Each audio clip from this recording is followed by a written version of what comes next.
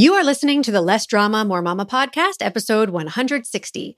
Why is my child in charge? With Claire Lerner.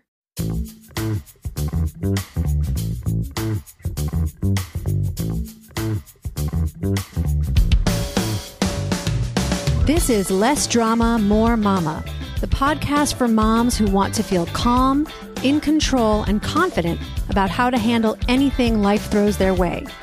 If you're ready to go from feeling frazzled and disrespected to feeling calm and connected, this is the podcast for you. I'm your host, Pam Howard. Hey, Mama. Welcome to the show. I have an amazing interview for you today, and I realize that I say that every time, but this one is packed with stories and examples and wisdom from my guest, Claire Lerner. Claire is a child development specialist and practicing clinician with more than 30 years of experience working with kids and families in a range of capacities. Trained as a clinical social worker and psychotherapist, she began her career as a child and family therapist. For nearly 20 years, she served as the director of parenting resources at 0 to 3, and currently spends the majority of her time serving as a consultant to families with kids ages 6 and under.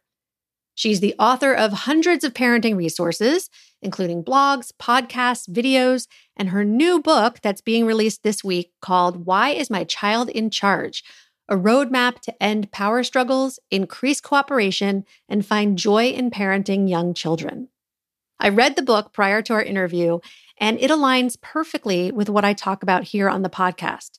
So if you like the podcast, you're going to love this book, you're going to love the episode, and you have a chance to win a free copy of the book by going to my Instagram page and following the directions for how to enter the giveaway. We're giving away 2 copies to U.S. residents, so go check that out. This is a long interview, but it's worth it, so let's get started. All right, so welcome, Claire, to the podcast. I'm so happy you're here. Why don't you start by introducing yourself and telling us a little bit about why you wanted to write this book? Well, I'm thrilled to be here. Thanks so much for having me. So I'm a clinical social worker by training and have been in the field, the early childhood field, for about 35 years and have done many, many things in this space. So I've been a play and family therapist. I worked at a very large national nonprofit, 0 to 3, for about 22 years, where I did a lot of training and writing around early childhood development, brain development for professionals, for parents.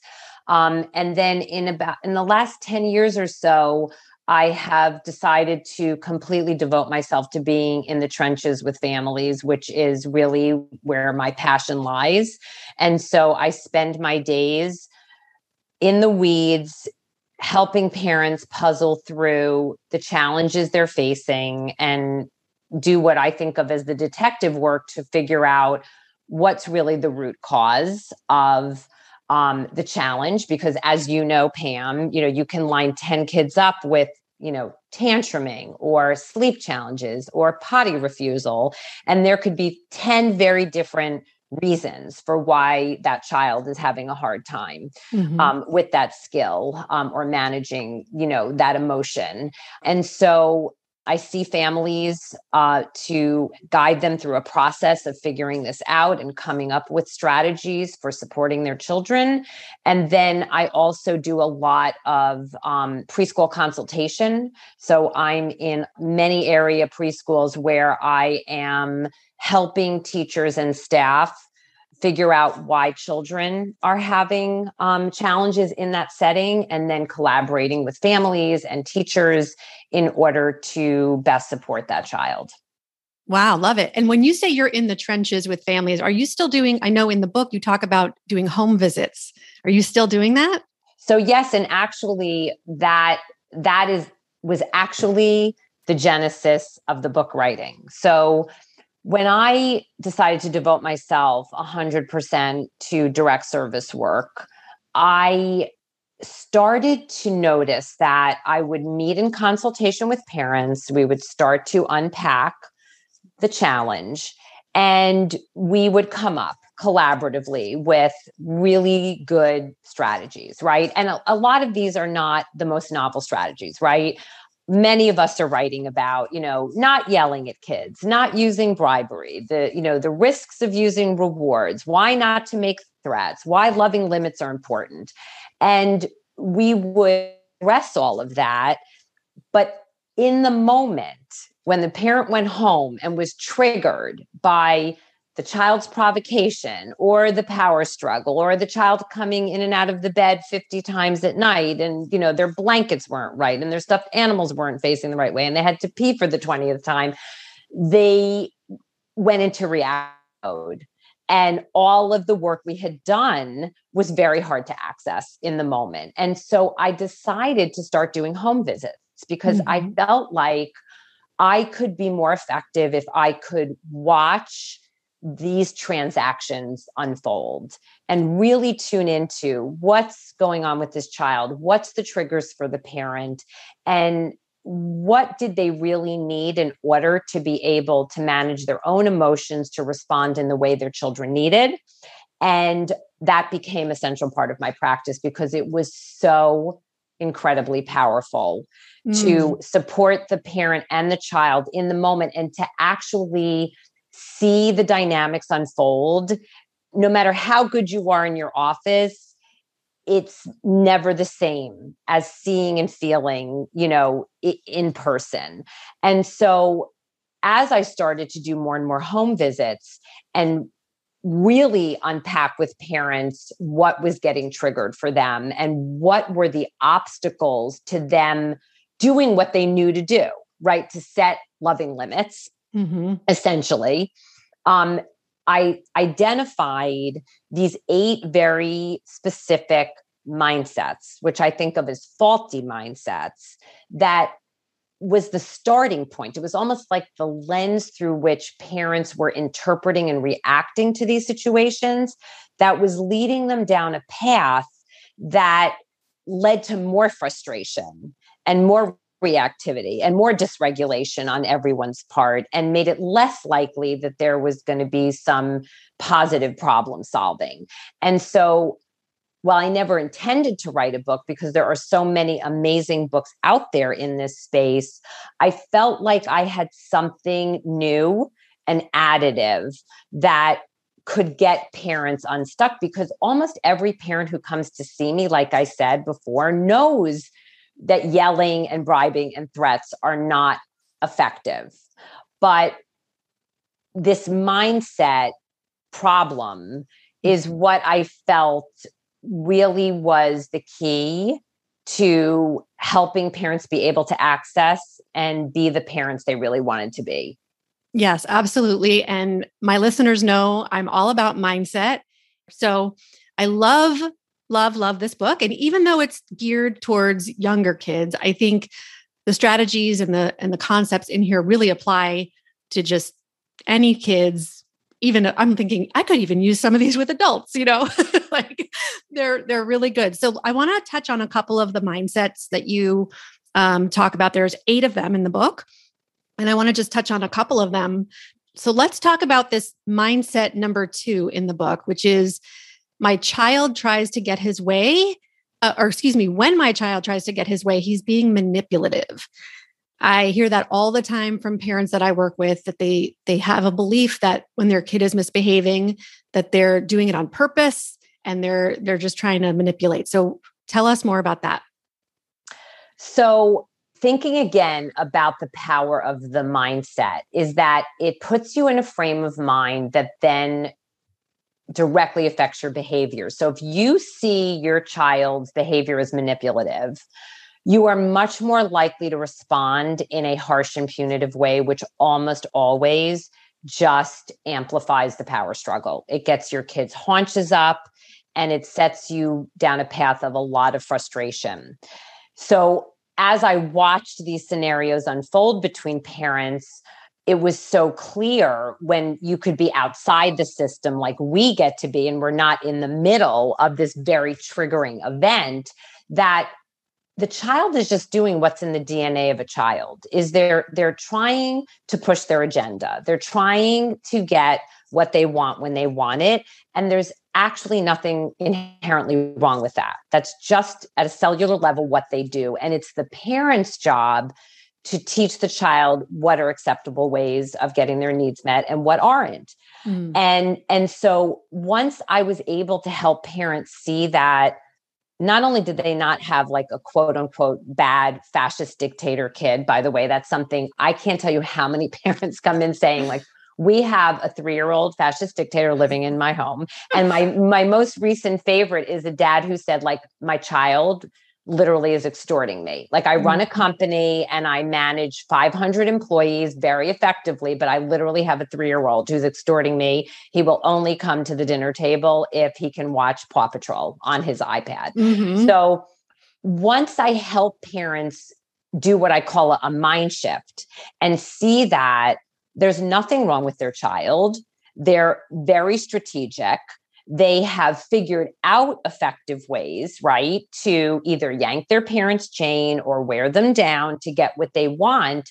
That's just being strategic. And once parents have this mind shift, they are much better prepared to respond in a way that is much more loving while setting the clear limit. Much better able to say, I know, bud, you love Paw Patrol. I get it. And you're really disappointed that we don't allow iPads at the table, but that's our rule and you're going to be okay. It changes the dynamic astronomically just by putting the parent in a different frame of mind. Yes. And I love that reframe from manipulative to strategic. I think it's great. And I remember when I was working my first job out of social work school, and I was working with teenagers, and there was a boy who was like constantly pushing the limits. He was never doing what he was supposed to. And I said to my supervisor, why is he doing this? And she just said, because he can. And I was like, oh, like that has stuck with me for so many years. And it was like, that's his way of getting what he wants. That's all. Right. And it's really, I think one of the things that's really confusing to parents is that young kids, and especially, well, actually, like you say, all kids, don't approach the world in the logical way that we do. So I've so many times parents like, if he would just put his shoes and socks on, we would have time for another book. Everything would be right with the world. And instead, it's a miserable knockdown, drag out change. Like, why would he do that? And the reason is because kids are driven for control. And that often supersedes everything. So if you're coming at it from your logical perspective, often there's going to be a real mismatch between what you're thinking and what your child's thinking. So when you're able to step back and see it from your child's perspective, you're much better able to respond in a way that meets him where he's at and not sort of go down this path of frustration. Yeah. It's so hard to do in the moment, though, isn't it? For parents to try to put themselves in their kids' shoes instead of thinking that they need to prove themselves right and they have to, get their kid to behave a certain way. So I guess that goes into the next mindset, right? Which is something I talk about all the time, but that I can control and change my kids' feelings and behavior. Right. So this is, I would say, when I'm asked, like, what is the most important, which is really hard to do because you can also see, Pam, how they're all kind of interconnected, right? Sure, they're not really like siloed, right? But often, again, when I'm stepping back and really trying to figure out what is the dynamic here that's just not working. And often it's because all of the parents' energy is going towards trying to get their child to change their mind or change their behavior, to be like, oh, it really would be a good idea to put the iPad away and do more edifying things for my brain and my body. Or, yeah, I should lie in bed and go to sleep because otherwise I'm going to be tired tomorrow for camp. Like, what parents do is they bribe, they threaten, they offer a reward, they try and use logic, they use all of these tactics. But if you think about it, they're all dependent on the child eventually saying, okay, like I'll accept that reward, or, oh, I don't like that threat, so maybe I will stay in bed. But at the end of the day, the outcome is still in your child's hands. So what happens when this happens? And this is a very recent example, and I have so many of them. But so a mom was working, she was working at home, and the dad was watching the 4-year-old, and they had said, you can't interfere with mommy's Zoom call. You need to stay downstairs. So what does she do? She starts to like edge herself up the steps backwards, like staring down her dad. And he's going, Miranda, remember, if you go up and bother mommy, then you're not going to get any TV later today. And she has that mischievous grin that like really, you know, but just drive parents completely insane. Yep. And she's creeping up the steps and the dad is pouring it on with more threats. And she eventually looks at him and says, I don't care about TV later today. And she runs right up and barges into the mom's room. Now the mom is going ballistic, and it's just an epic meltdown on everybody's part, right? So in that, you can see how using threats, bribe, rewards, what happens when your child's like, don't care about it. So the reframe is what you do control is yourself and the situation. So the redo for this family was, Miranda, I know it's really, really hard to have mommy at home and not be able to see her. Totally get it. That's really tough. But our rule is when mommy's on a call, we can't interrupt her. So you have 2 great choices. You can stay down here and we can play in this playroom. And if you have a hard time doing that, then we'll put a gate up. Mr. Gate will help you follow the rule. And it's totally fine if you don't like it. We're not asking you to like the rule. We completely understand why you wouldn't like this rule, but that's a mommy daddy job. And right now mommy needs to do her job. And this is our job, is to play down here and let mommy do her work. So once you stop trying to get your child to change her mind or her behavior and focus on what can I do to implement this limit, first of all, it's much more effective. And the most important thing is that it enables you to stay calm and loving. That is what we are all angling for, right? Is not being that parent at the end of the day who just feels like all they've done is yell and screamed and bribed and threatened their kids to get them to quote unquote cooperate. Right. If you start to see it as that's my job to tell my child what her 2 great choices are, with one choice is she does the right thing. She agrees to stay downstairs and play with her dad and respect the rule. But if she has a hard time doing that, option 2 is something the parent can control to ensure the limit is implemented, because it's when the parent starts to feel out of control, like their child is driving the car and they have lost their ability to scaffold the family life in the way that they know is important for everybody, is when they start to lose it. And that is what's detrimental to kids. Limits are not detrimental to kids.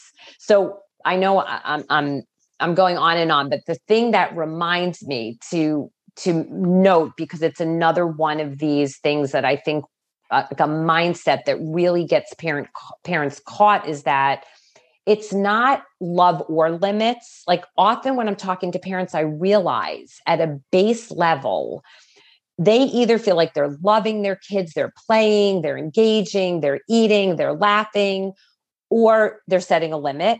Right. And that they're like 2 completely different things, when limits are just a part of being a loving parent. And there is a way to do it if you focus on controlling yourself as opposed to trying to control your child.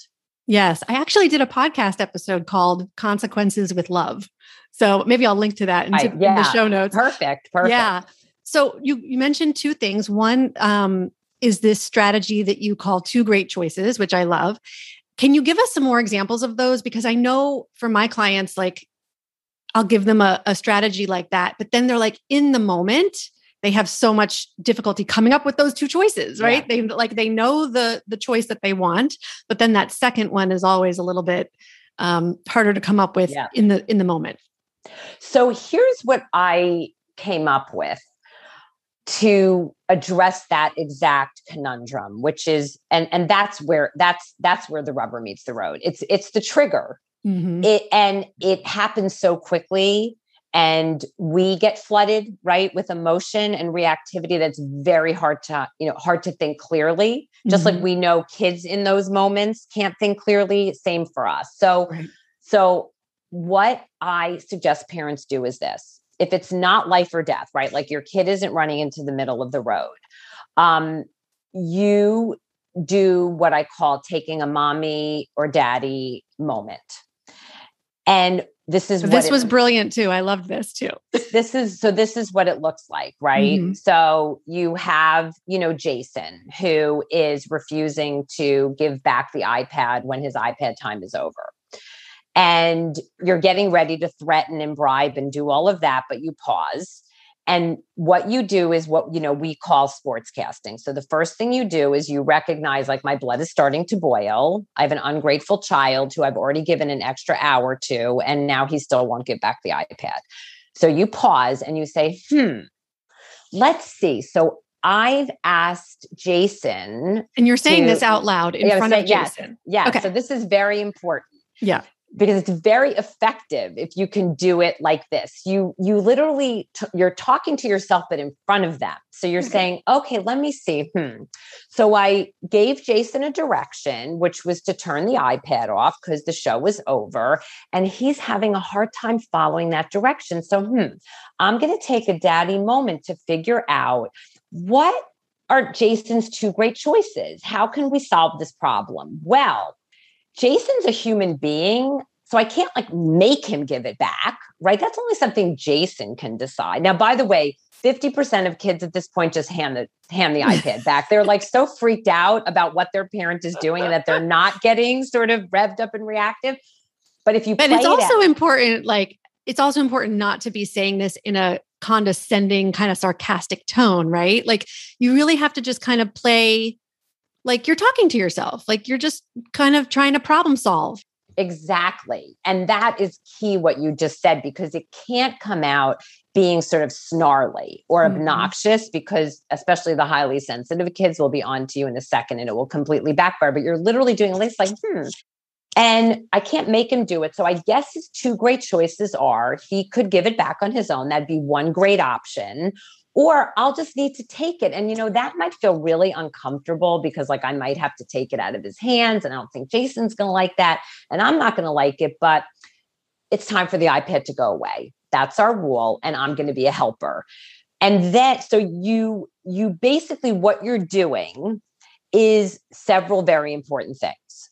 First of all, you're throwing a monkey wrench into your potential reactivity, which is almost always the downfall.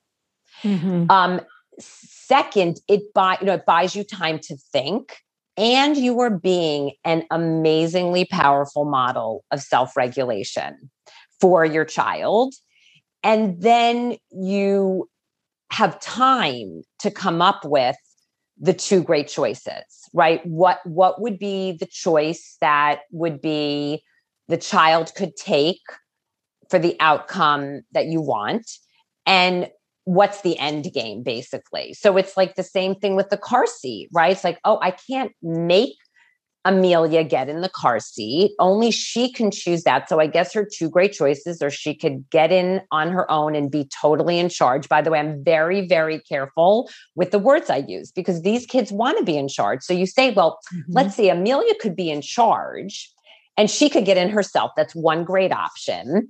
The other great option is I'll help her get in.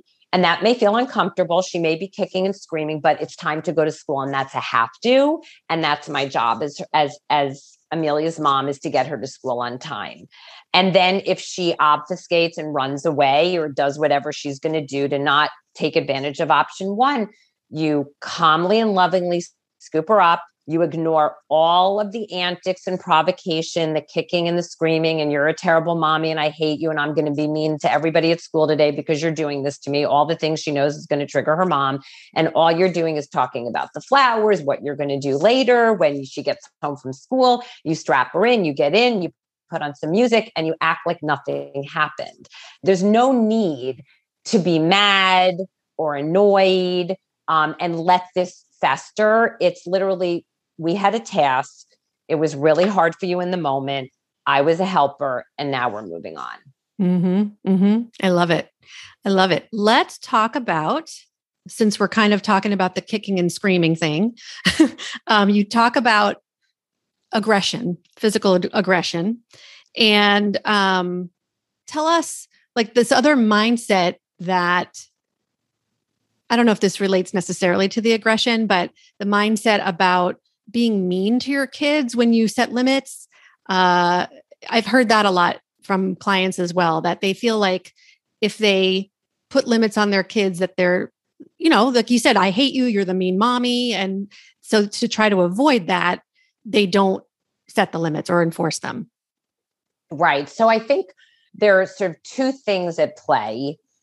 One is that for some group of parents, they feel, again, at a very visceral level, that when their child has a meltdown, that state is inherently detrimental to them. The kicking, the screaming, the flailing, I hate you, I don't want you to be my mommy anymore.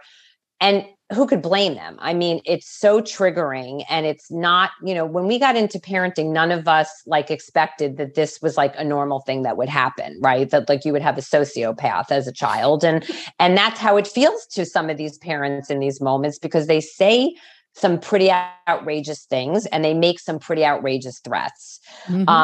And that's because, of course, you and I know, and many people out there listening know, that in that moment, the child's downstairs brain has just completely taken over. They're disappointed, they're frustrated, they can't have something they want, and they don't have the skill in that moment to manage that upset. But it's working through that upset and coming out on the other side of it that builds what everybody's talking about, right? Which is grit, resilience, flexibility, the ability to learn how to manage when you can't get what you want when you want it, right? One of our most important jobs as parents. So the problem is, if your mindset is that this is detrimental to my child, this meltdown, it's going to be very, very hard to set a limit, because you're going to feel like you're doing something literally mean and harmful to your child. Okay. So that is a major stumbling block. Where we started this conversation, Pam, was, what's the delta between what parents know and what they do? What is the obstacle? What is getting in the way? And for parents, this is often what is getting in the way, is that at a cellular level, they feel their child's distress is detrimental. So once parents understand that there's nothing inherently detrimental, and that it's all the way you deal with it. So you could either say, you are so spoiled, it's never enough, go to your room, which I think we would both agree would be harsh and detrimental. Or you could say, I know, sweetie, it's really, really hard. You expect when we go to Target to get something, grandma gets you something every single time you go, and it's really hard. But that's mommy's rule today. Today is not a day. And I totally get. And if you need to be upset about it, totally fair, totally fine. And you take your deep breaths and you keep saying to yourself, this is loving. This is helping my child learn how to manage when she can't get what she wants, and she needs me to be her rock. She doesn't need me to be angry. She doesn't need me to be frustrated or shame her. She just needs to know that I'm there with her in her feelings, but I'm going to hold the limit because it's part of what I'm doing as a loving parent. Yeah. So can you talk a little bit about, you mentioned the lower brain, and you also talk about the red zone. So can you talk about what is the red zone, and how do we help our kids when they're in the red zone? How do we help them get out of it? So let me give the proper attribution to the red zone concept. So I do a lot of work with occupational therapists in my practice, because over the years, I began to see, and maybe you did too, Pam, that, people come to us as clinical social workers to work on social emotional development, right, with their kids and behavioral issues. And we're usually looking for the source, right? The child's social and emotional development. But I start to see that I just had this sense that something else was at play that was making it really hard for these kids to manage their emotions and their bodies, and who were getting punished a lot for their behavior. And at the root of it was a sensory challenge. So I know you probably don't want to go off on that whole tangent. That's a whole nother podcast. Yeah, I know. exactly. But I mention it because, and I do address this a little bit in the book, because if you miss that piece of the puzzle, if your child has an outsized reaction, let's say, to sounds or textures or touch or smells, or feels uncomfortable with his body in space, like all of these sensory things are the lens through which the child processes their experiences in the world. So if you miss that as a piece of the puzzle, you're not going to be as effective in supporting the child in developing the self-regulation they need. So as I started to work with occupational therapists, they use this tool called the zones of regulation. And I'm not, that's complicated to explain, but the important thing is that there's different zones that kids function in. And the red zone is the zone where the child has just completely lost it. And the way I think of it is just they've lost control of their mind and their body, which is when they start to be physically aggressive, throw things, hit, spit, kick, scratch, and also say incredibly venomous and vitriolic things. And it's because their system has been triggered into stress mode, and their downstairs brain has completely taken over, and their upstairs brain, which of course we know is still in the earliest stages of development. So the modicum of self-control they might have is completely consumed and flooded with this emotion, and they have no access to it. So that is why all of us experts are counseling parents when your child is in the red zone. The only thing you're moving towards then is calm. That is not the time to start problem solving, trying to talk your child out of their feelings, using logic, trying to divert them. In that moment, what's most important is to create calm, to let the storm pass, so they can get back to what we call green zone, which is the zone where children, their minds are calm, their bodies are calm, and then you are able to problem solve. Yeah. So some of the ways that parents try to get their kids to calm down, though, are not so helpful, right? So can you speak to that a little bit? What are some ways that we move towards that calm, or what are some ways that we avoid, that seem logical, that seem like they would be helpful, but they really are counterproductive? So I'll tell you, I wish one day I could just put up video after video that families send me, because of COVID and not being able to do home visits for so long. Parents started sending me video so I could really see in vivo what this looks like. And here's a pattern I identified that was so critically important and such an important insight for families, which is that when kids are in the red zone, what often is happening is it's so triggering to parents. This need to make it all better is so consuming that we get very activated and start to try and make it all better, right? Mm-hmm. So most recently, we had a 3-year-old, and the dad was taking the video while the mom was trying to get her daughter's blankets just right. Okay. This went on for like 15 minutes. It's not right. It's not folded right way. The mom, I couldn't believe the amount of patience.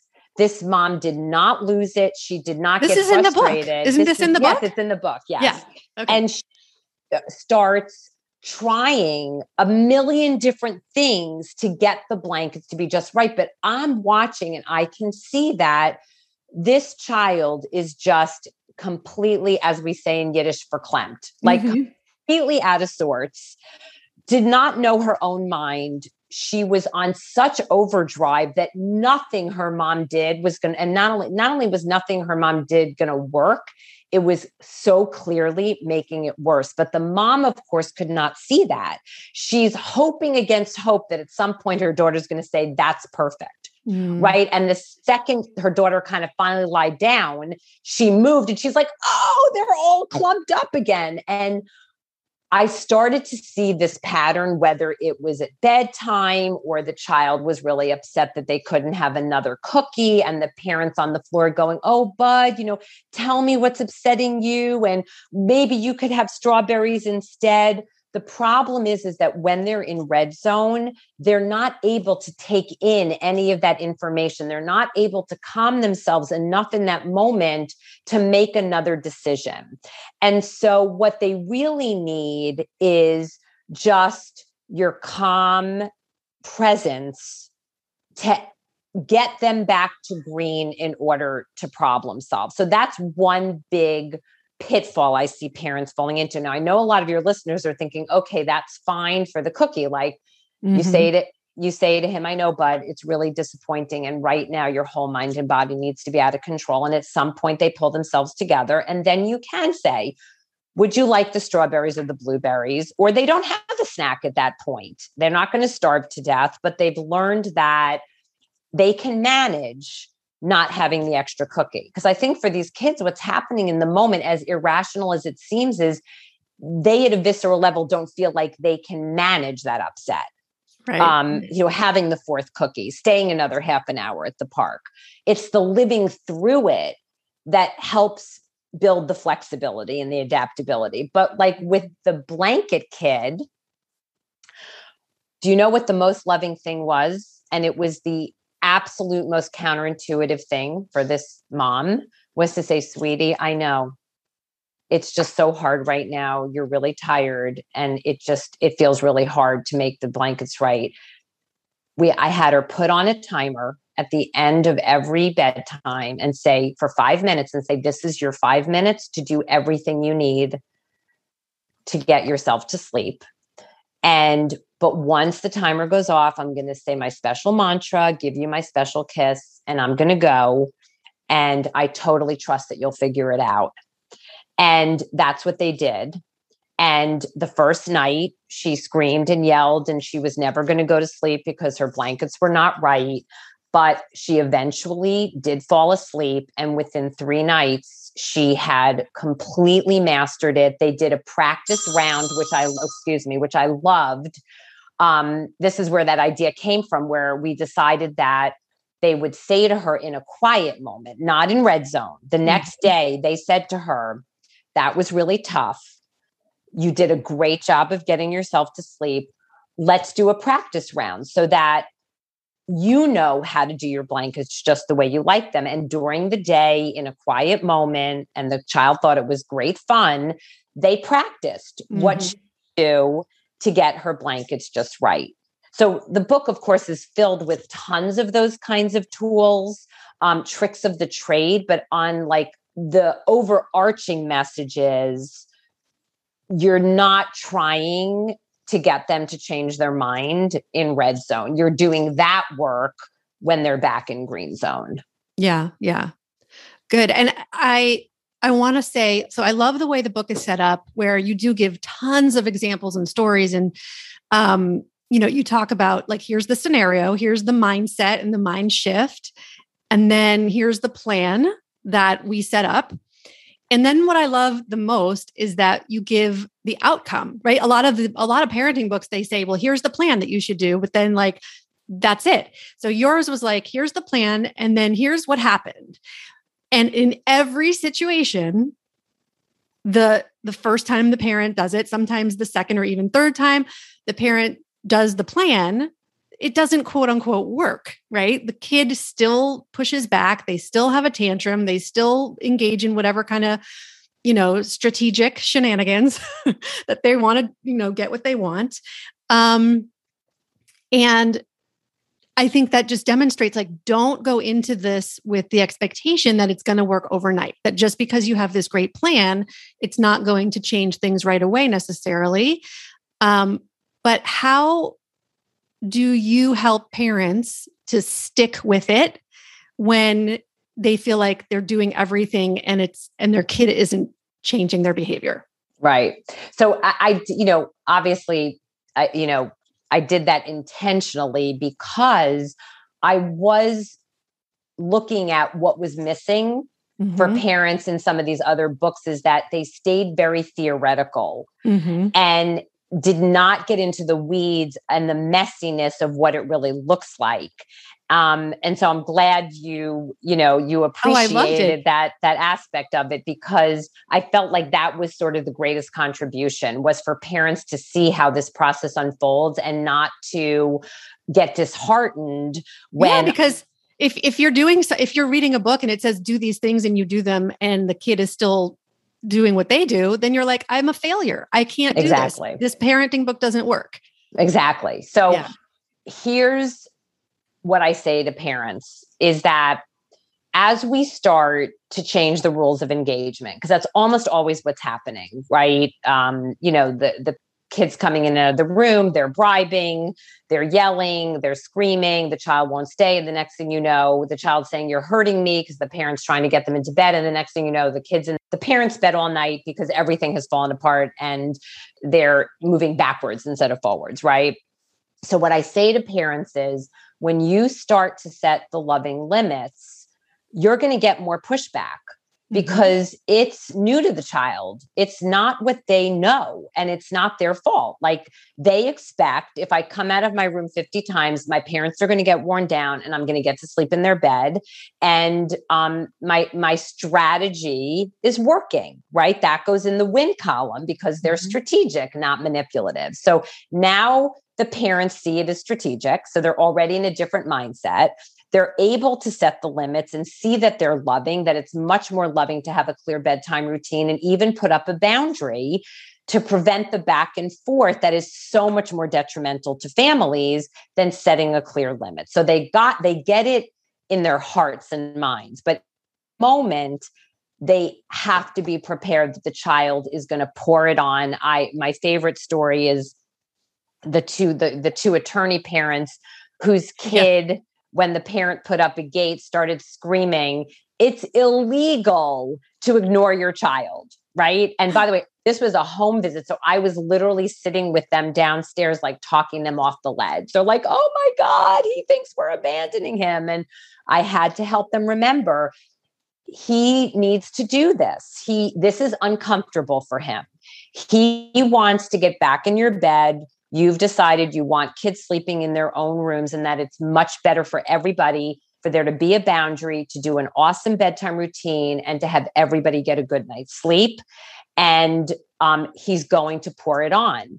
And so when I prepare them for that and help them see that in a normative light, that they're not doing something harmful to them, they are then much better able to stay the course. And all they need is one tiny victory. So that child eventually, like, by the way, my son did when he was 2 3/4, and I had to do a sleep training when my daughter was born, he fell asleep with his blankets at the base of the gate. And they were mortified. And there is nothing inherently wrong with that. He fell asleep. He eventually got himself back into bed.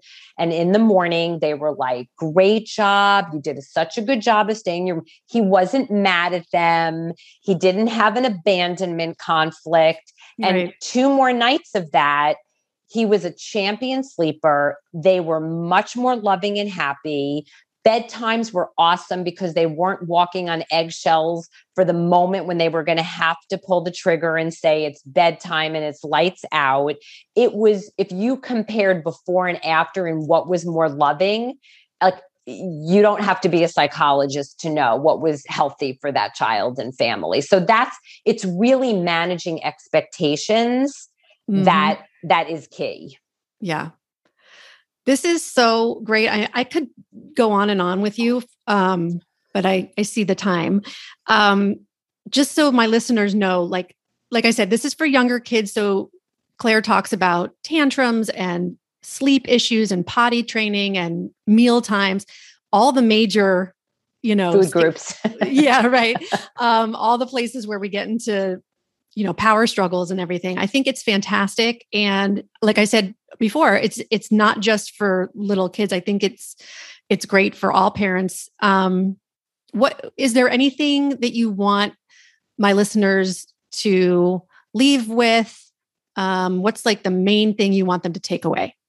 Well, so one thing to your point, Pam, just now about who the book is for, the other thing I would say is, and it's true, like I talk to many parents where we're working on these issues with their 4 or 5-year-old, but they're like, oh, we can do this with our 8 or 9-year-old too. Like the same foundational rules apply.